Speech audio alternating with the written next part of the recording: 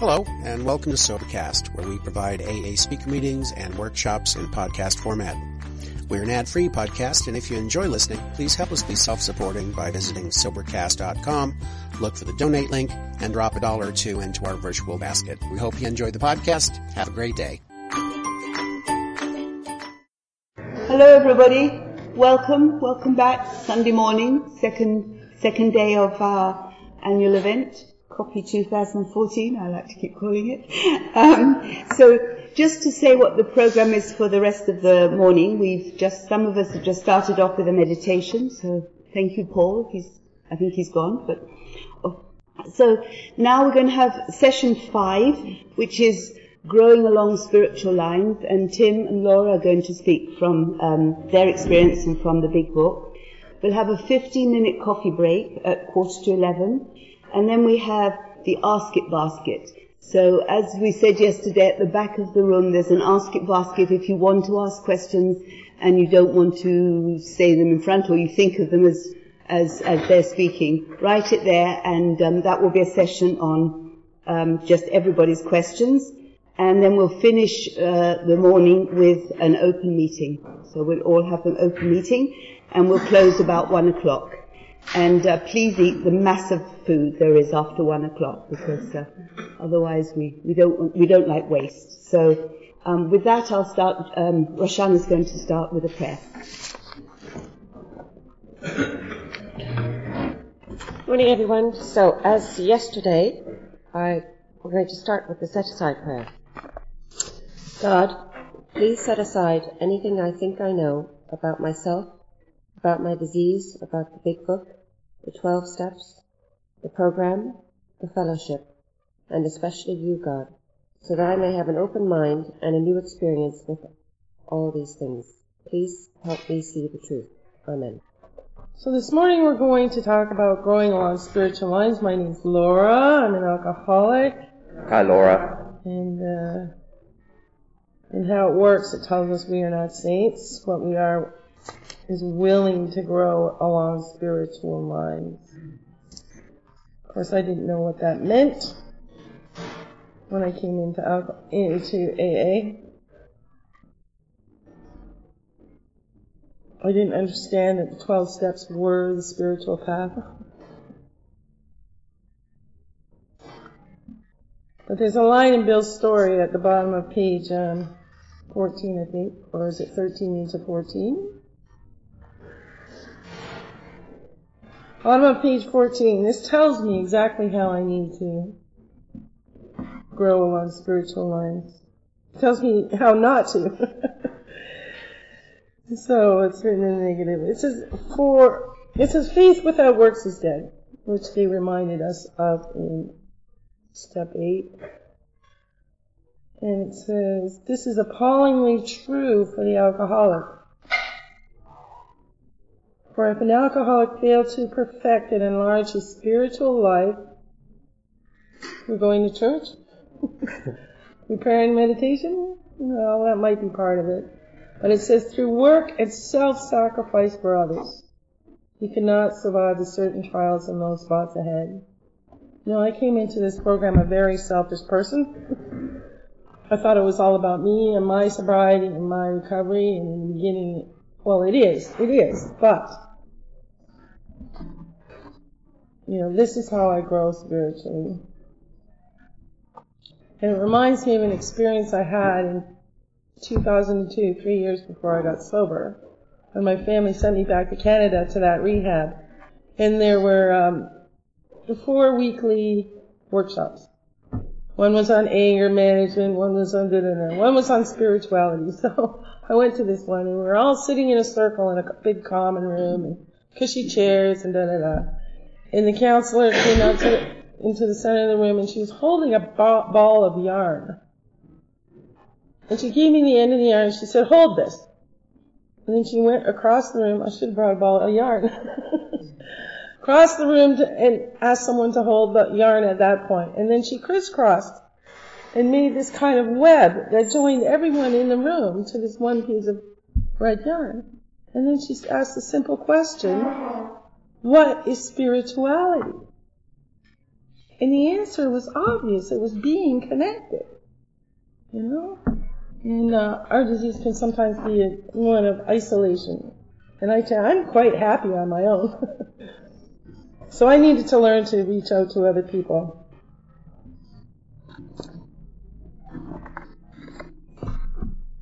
And so step 12 reads, having had a spiritual awakening as the result of these steps, we tried to carry this message to alcoholics and to practice these principles in all our affairs. So carry this message that you can get well from alcoholism by having a spiritual experience. You can find the power that you're lacking in your life that they mentioned on page 45. Because lack of power, we're powerless over alcohol, so lack of power is our real problem. You know, lack of power to live with it, obviously, but especially lack of power to live without it. That's why I fell into the trap. For me, you know, I look at alcohol as not some big evil demon, but it was a trap that I just fell into naturally, partly because of my physical allergy, but also because of the way I'm made up here and here. So carrying the message to other alcoholics. Now, I thought I had a lot of old ideas, erroneous ideas. And I thought you had to have like 10 or 20 years as a sober alcoholic to become a sponsor or help someone else. But as I said, I got into a group with strong sponsorship, and I was told that, you know, once I had started my amends and started practicing step 10 and 11, that the next newcomer woman that walked into the room, I was to go over and, you know, introduce myself and make contact. It was pretty hard because the men were usually all over the women, but that's okay. You know, little by little, and quite soon, God, life, sent me 3 newcomers. They were all French speaking, and I speak French, but I'm not French, so. But, you know, working with those first 3, I'm not sure any of them got anything out of it, but I stayed sober. That wasn't really my intention, but. And of course, you know, it says in Vision for You, I'm alone, jittery, and afraid. I don't know what to do. And it reminds us that we've just been in contact with a power greater than ourselves. And so I went out there and did what I was supposed to do. But first, I must admit that I had begun to have a spiritual experience. And that, you know, at step 5, I did see what my real problem was. You know, it wasn't really about the drinking. It was more about selfishness and self-centeredness. And, you know, I had been freed of, well, the drinking problem, temporarily anyway. I'd been freed. I had this huge monkey off my back, but all that baggage I had been carrying around with me all my life, you know, I had been freed of that too. And I felt like bursting. I felt like I'd finally been initiated into the real Alcoholics Anonymous. Only because it wasn't their fault. It was, you know, I had been in complete illusion. But I was bursting to carry this message. You know, I did want to help others. So that helped too. You know, and it gives us, so as far as helping others, it gives us specific instructions. This book is so amazing on actually how to do this, you know. And my sponsor said, okay, you know, you've got, I think we met on our first 12-step call the day before my first birthday. He did all the talking. I was meant to observe, but it was great. It was great. And it talks about getting the identification first by telling a little bit of our story in a general way. I try not to be so wordy as I was yesterday because I find that if I'm too specific about some of my big drama and that the other person may use that to convince themselves they're not an alcoholic.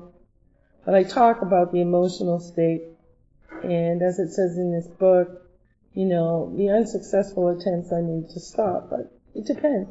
I try to get them talking, and very often I find that prospects want to talk more about themselves. In this book it talks about finding out all you can about the alcoholic before you meet them.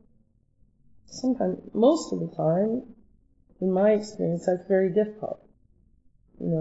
They were often approached by families of alcoholics. That hasn't happened to me too often. The alcoholic walks into the room. Or I meet them through a hospital. We do hospital presentations. And so it's difficult to get to know them by the back door, so you just listening. Sometimes I do as much listening in a 12-step call as talking, But the whole idea of a 12-step call, and it's repeated several times here in the book, is to get the message across about what this illness really is. And that it is an illness. It took me so long to be convinced about that I really did have an illness.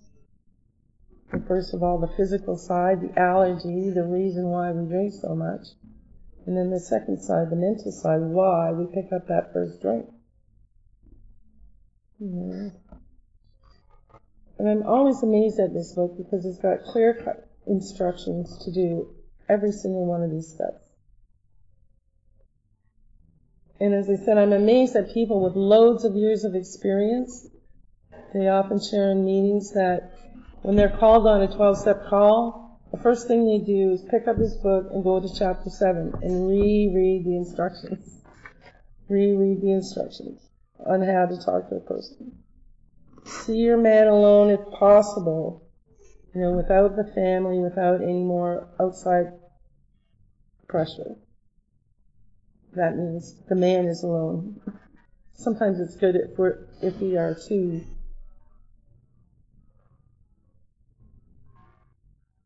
Doing the 12-step call. But the whole thing too is listening. Because it tells me I need to find out if this person is a real alcoholic or is maybe looking for something else.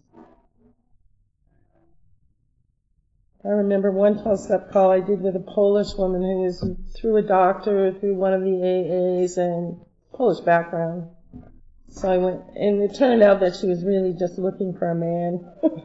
I do believe she was probably an alcoholic, but she hadn't really reached the end. She needed to find something that would fix her. She believed it was man.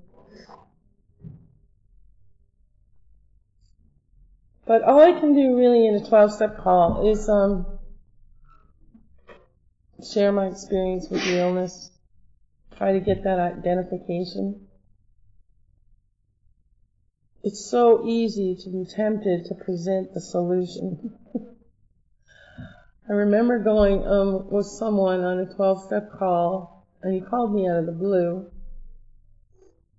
And he really didn't know anything about his prospect, except that her life was in a real mess. And being an alcoholic himself, he thought it was due to drinking.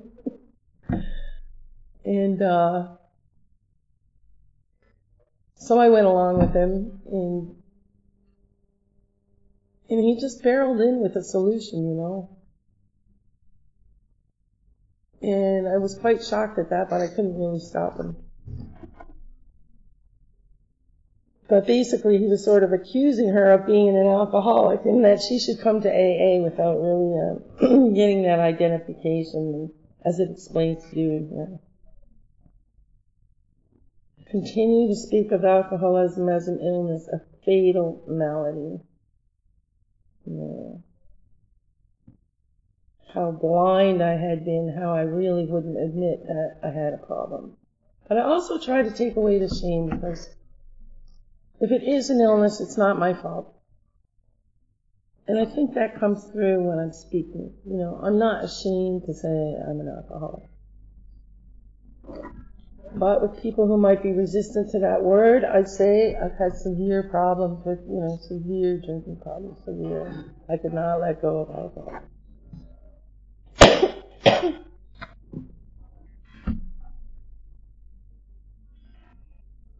So until they pop the question, I don't talk about the solution. Not really.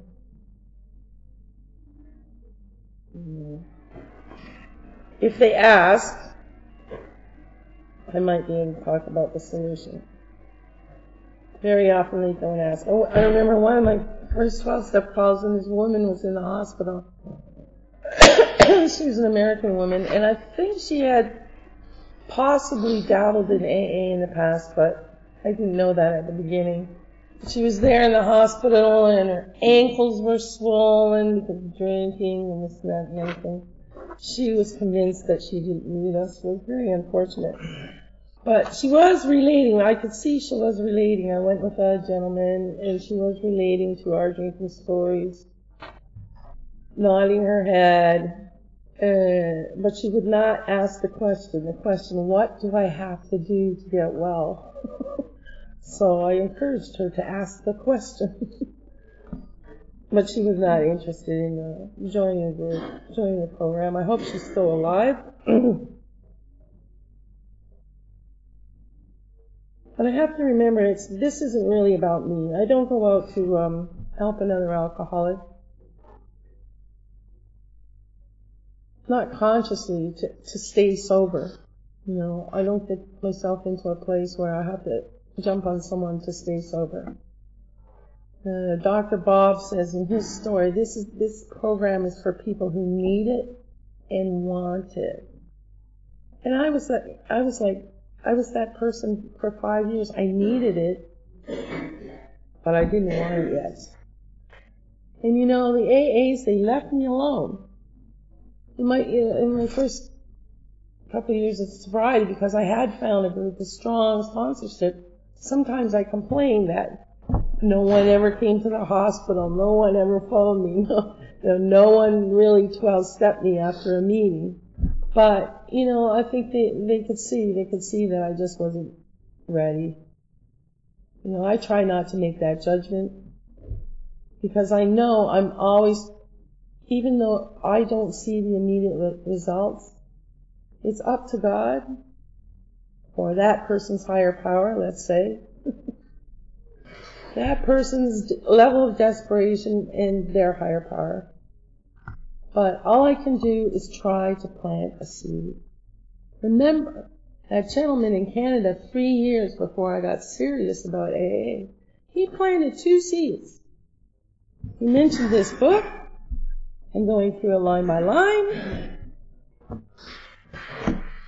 And when I relapsed immediately after that rehab, he said, you need to go to 90 meetings in 90 days. And everybody has a different path. I needed those meetings to help me calm down. An hour a day or 2 hours a day, just like the meditation session we've had. To sit there, calm down, learn to listen, get out of my own head, identify. It took me that long to really, or half that time to identify and to become one of you. To admit I was one of you, one of us now, one of us. They also give some warnings about what not to do. This tells me exactly what to do and what not to do. It certainly says, if he is not interested, don't pester him. Don't pester him. And I've probably been guilty of that in the past. Trying to be helpful. My very first friend in France, as I said, she was a drinker.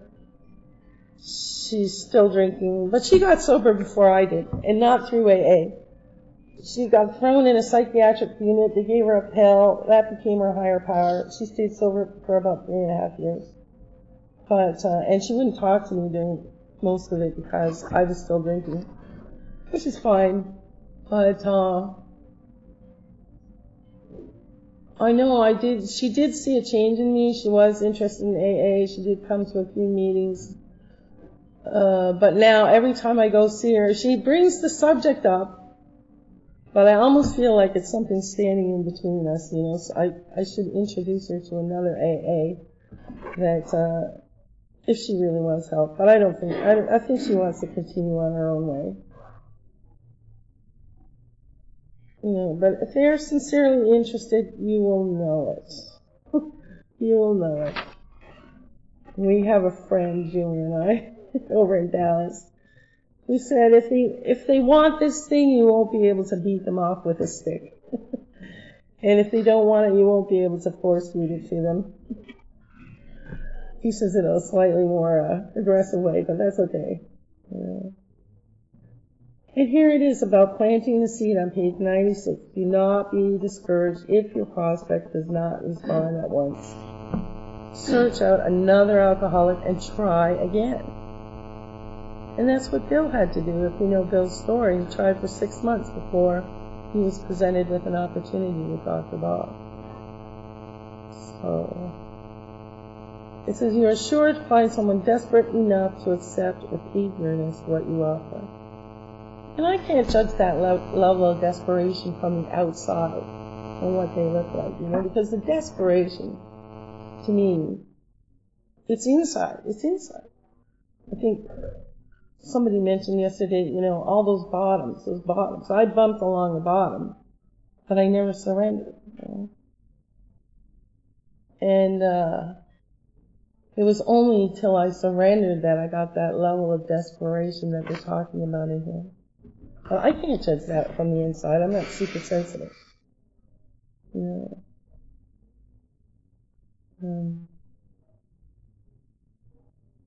And then it tells us what to do with the second visit. You know, but this is always good to talk over with your sponsor, etc., etc.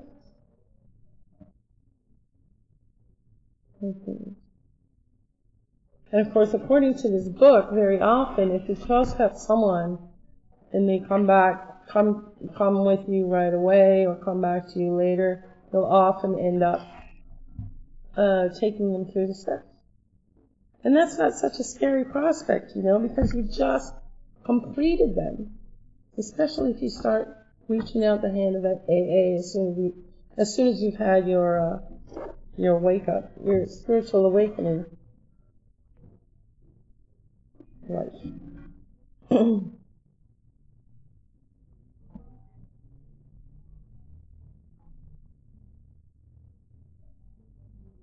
Yeah, it's fresh in your mind. You can take these people. And you know, I've worked with people who are a lot quicker at getting this than I ever was. And it's fantastic. It's fantastic. But the main thing is, it gets me out of me, and, alright, I'm going back to the first years too. As I said, my brain was in a fog. But going through these steps every time with someone else, I learned something new. We learn together.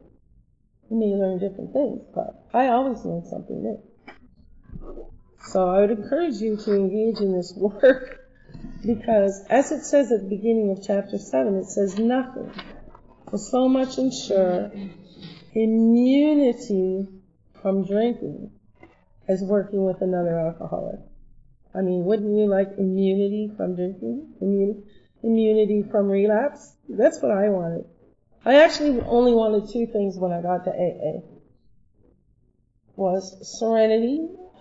I wanted the noise to stop in my head. Serenity, peace, and not to have to drink again. Those were the only two things I wanted. And that's about it. That's what I've received. Maybe I should start setting my sights a little higher. But for the moment, that's enough for me. Oh yes, one last thing. It says on page 132, in the family afterwards, it talks about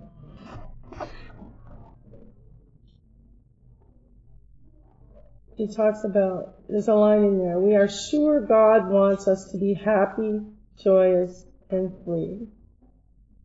That's what this program is all about. Because nobody wants to get sober and live a life just as miserable as they lived before.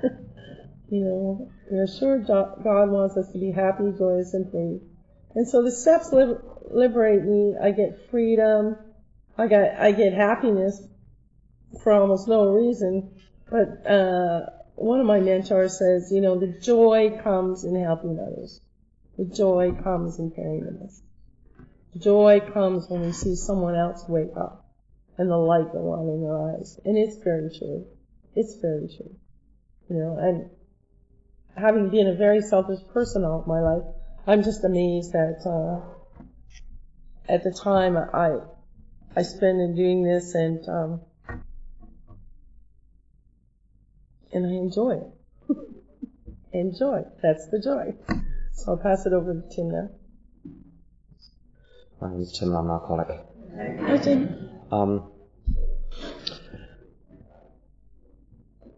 Sometimes old-timers are the people I need to listen to the most, and sometimes there are newcomers who I need to listen to. And there's a girl that came to AA a few years ago. And the way in some meetings they have uniforms, all the men wear a tie and all the girls wear a skirt and blah, blah, blah. Well, this girl would not have fitted in to one of those meetings. She wore a pink velour tracksuit to every meeting for the first 3 months. I loved her.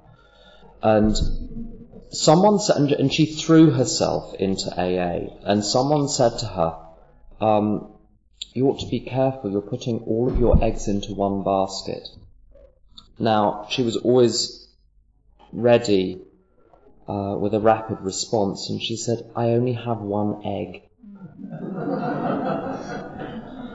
And I think that's very good. You see, I went to see a psychiatrist, one of the psychiatrists I went to see, when I was around 20. She said, can you describe your friends, your social life? And I said, I have 5 categories of friends, and I had these different compartments, and I genuinely thought I could keep them all separate. And that's not true. I only have one mind. There's only one me. And as someone I heard say a few years ago, he said it in rather a cruder fashion than this, but he said you can't pee on one side of the glass and hope to drink out of the other. And in a lot of my life, I've discovered myself, I've discovered a nasty taste in my mouth, as it were, in one part of my life, and I see no connection with other parts of my life. And a funny thing about making amends is that you make amends in one area and other areas clear up, and you had no idea there was a connection. When I made all sorts of financial amends that I had missed or brushed under the carpet at around 15 years, weirdly my earning capacity went up, because I get paid based on how much I produce, and I track how much I produce per hour, and I suddenly started producing 50% more per hour because my brain wasn't clogged up with all sorts of layers of guilt and so on. And my financial problems seemed to improve very rapidly. I had the same when I was around 9 or 10 years sober. I left a career that I didn't like. It was killing me, and I wasn't very useful in it because I was in it for all the wrong reasons, and I had a terrible spending problem. I leave this career and give up and say to a power greater than myself, you do with me what you want to do with me, I'm done. I'm done with my own plan. As soon as that happened, my spending problem disappeared.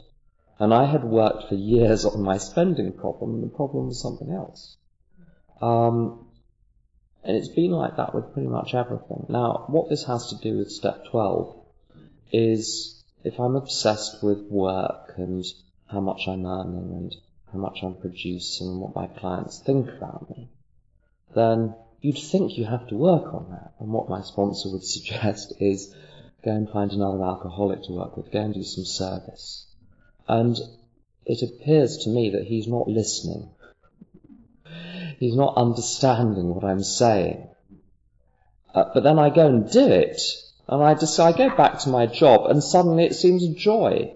And I feel carefree in it, and I'm just sort of getting on with it and enjoying it, and I can't understand why I was so obsessed and weighed down with it a day earlier. So this is this idea of having one egg, or there's only one glass of water. What I pour in one side, I will taste on the other side.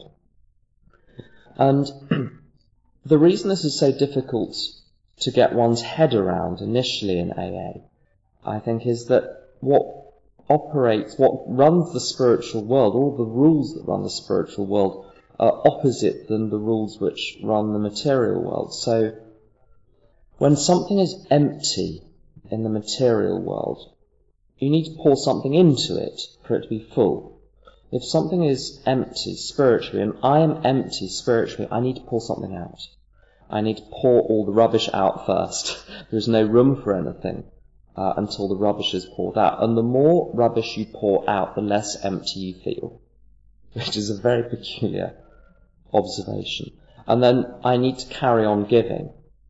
Now, this is not a recipe it's not a charter for neglecting the basics of one's life. So I still need to obviously look after myself and sleep and eat and make sure that I'm looked after spiritually as well. But there's a wonderful line where it says much of our free time must be spent engaged in the sort of work we're going to describe. It's around page 19, I think, of the big book.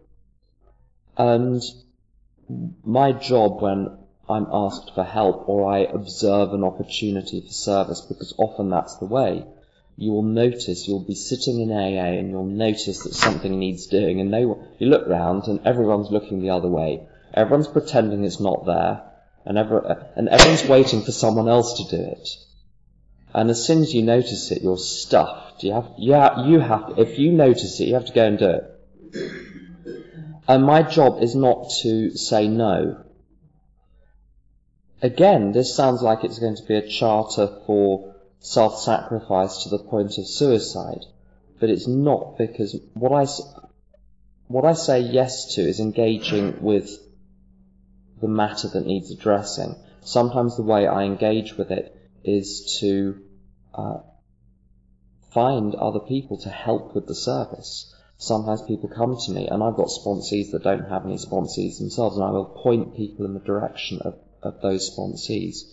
So the point of saying yes to service, yes to opportunities, is not for me to grab everything from myself, but to make sure that the common welfare is looked after there in my group and in my sort of AA family.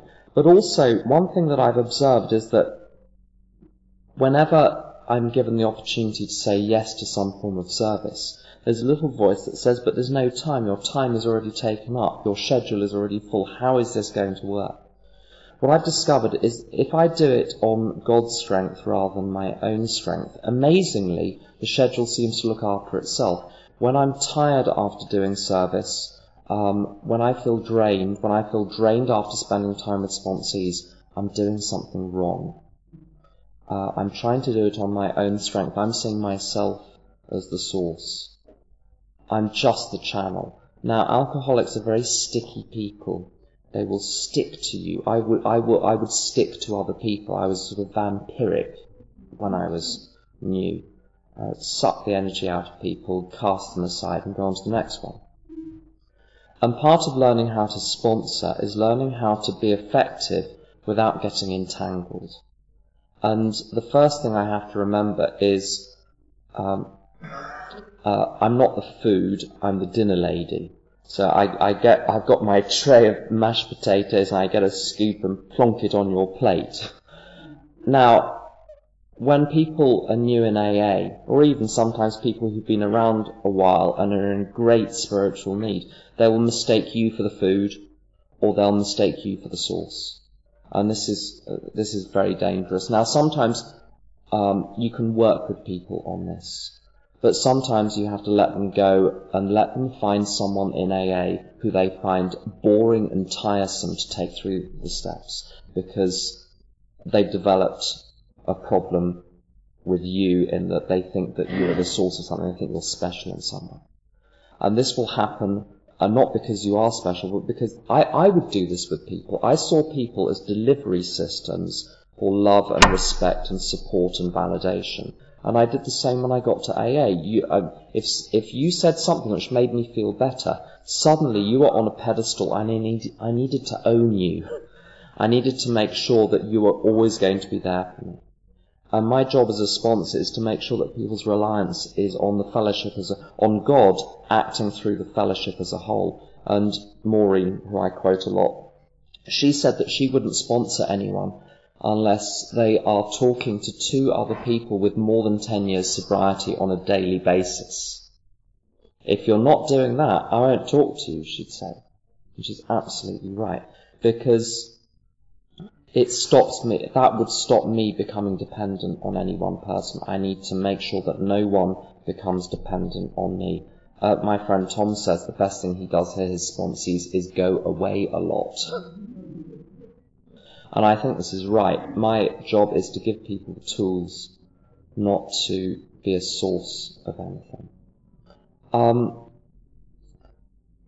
What else do I have to say? Practicing these principles in all our affairs. The steps are wonderful. They really are. But if I'm going to live with other people in AA, I need the traditions. If I'm going to function in a group, I need the traditions. And how I've learnt to function in the outside world is to use the traditions in all of my relationships. And in particular, my relationship with my partner, my relationship with colleagues. And there's a wonderful passage here which really gets echoed in the traditions. It's on page 117. And the two of the chapters which get ignored the most are the chapter to wives and the family afterward. And the chapter to wives I think is absolute gold dust. And page 117. Some of the snags you will encounter are irritation, hurt feelings and resentments. Your husband will sometimes be unreasonable and you will want to criticize. Have you ever wanted to criticize? Have you ever observed someone doing something wrong? For instance, they're not doing the washing up the way I was taught to do the washing up. They're not tidying in a logical fashion. Why are you so late for everything? I'm never late for anything. Starting from a speck on the domestic horizon, great thunderclouds of dispute may gather. These family dissensions are very dangerous, especially to a husband. Often you must carry the burden of avoiding them or keeping them under control. Never forget that resentment is a deadly hazard to an alcoholic. We do not mean that you have to agree with your husband whenever there is an honest difference of opinion. Just be careful not to disagree in a resentful or critical spirit. And what I've been taught to do, if I observe something in my relationship with my other half, where I believe something is going wrong, if I feel any kind of animus against him, if I feel any kind of resentment, if it's burning inside me, I'm not allowed to say anything. I have to wait till I'm at peace. Then I might be allowed to say something, but the funny thing is, as soon as you're at peace, you're like, what would be the point?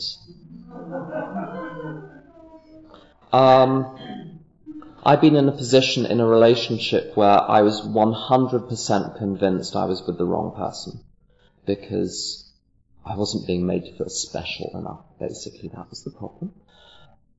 And I was convinced someone else would be right for me, and I went to my sponsor and I said, look, the relationship has been dead for years. I've only just really realized it at gut level, and I'm sure this is the right thing, and I know God is leading me towards something new, and I feel this great sense of hope. I have no plans for the future. I see this blank sheet of paper on which God is going to write my future. I've dropped my own plans, and I stayed in this relationship out of fear. And luckily I had a sponsor who knew me very well. And he suggested something very simple. He said, you seem a little troubled by this whole situation. It seems very rash. This has come up very quickly. Why don't you give it a year? Give it a year. And again, Wait till you're at a point of peace with the other person. And then you can make a decision whilst you still have some resentment, some criticism in your mind, whilst you're still blaming the other person for how you feel in this relationship. You won't necessarily be making the right decision. You may be right, who knows? And he was being a little disingenuous there and knew there was something up. And over the coming year, I gave it a go. He'd never been wrong on anything else before.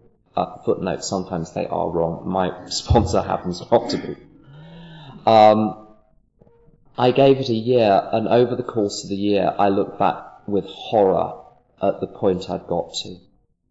At how I had built a case against the other person. When I achieved a position of peace, I realized the wealth of what I was being given in this relationship. I was utterly blinded to it by my own wall of fear and resentment and bitterness and greed. With this criticism business, I know it's a banal example, but lots of my examples are banal, so why stop now?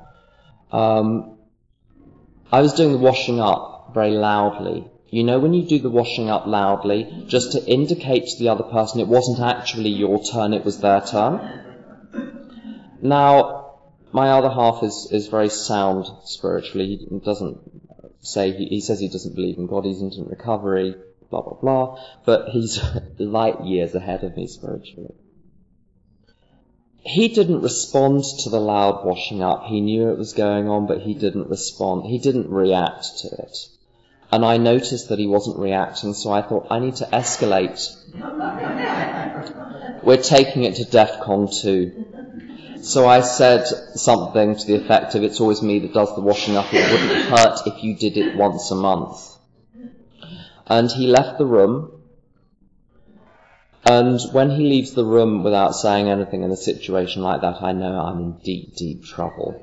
And immediately, have you ever immediately regretted something? I immediately regretted what I'd said. And he left the room and he came back in around 10 minutes later. Again, without an Al-Anon program, he knew to respond, not to react. He didn't say the first 87 things that came into his mind. He rejected all of those and waited. And he came back in and he said two things. The first thing he said was, I have never criticized you. And I looked back and I thought, you know what, that's right. We've been together for years. And he'd never criticized me. He'd accepted everything at face value. And the second thing he said was a killer. He said, I could make a list too. So he'd observed everything, but made a policy decision not to pick me up on anything. And then he left the room again. And he also made the decision that he was going to spend some time on his own. He wasn't going to talk to me for a few hours. He was done for a while. And I said, are you angry with me? And he said, no, I'm just reading. I learnt a lot from that. There's a line on the next page. It says, patience, tolerance, understanding, and love are the watchwords. Show him these things in yourself and they will be reflected back to you from him. Live and let live is the rule. If you both show a willingness to remedy your own defects, there will be little need to criticize each other. And in Tradition 10, I'm told to have no opinion on outside issues, and an outside issue is what you do, how you live your life, your internal world. That whole area is an outside issue to me. If you invite me in, it becomes my issue. If you don't, it's not. And Tradition 1, unity. If I'm going to remain unified in a relationship with someone else, the blocks must be removed from inside me. And I've spent a lot of my life trying to make dysfunctional relationships functional. And what I've learnt is that although I can transact with people that aren't very healthy, I can have formal relationships through formal interactions which are possible. Unity is not possible with someone beyond a particular point of unhealthiness. But what I've discovered, both Jonathan and I have the skill of observing how we affect the other person. So this is Tradition 4. We're autonomous, except in as far as we affect other groups or AA as a whole. I can do what I want, except in as far as it affects him. then I have to consider the impact it has on him. And if I'm observing that and adjusting accordingly, and he is observing how he is affecting me and adjusting accordingly, as it says, there is no need to criticize. If someone doesn't have that skill, criticizing won't help. It will make the barrier stronger. And life has become a lot easier for me since I decided to go with the people who are already there, go to build relationships with people who have already developed the skill of having relationships. It means my life, in some ways, there are fewer people in my life than there otherwise would be, in terms of very close relationships. But it means that my energy isn't being spent on relationships which don't work, and my energy can then be spent on trying to carry this message to others, to be able to show other people what works in my life, and I can be much more useful that way than trying to shape people into it. And just one last thing. Show him these things in yourself and they will be reflected back to you from him. I spent a lot of my life trying to change people by pointing it out one more time. And the only way change ever happens in the people around me is if I demonstrate myself, if I become that corny old line of be the change you want to see. And sometimes it works and sometimes it doesn't. But I can be at peace then. That's all I've got. Thanks for listening.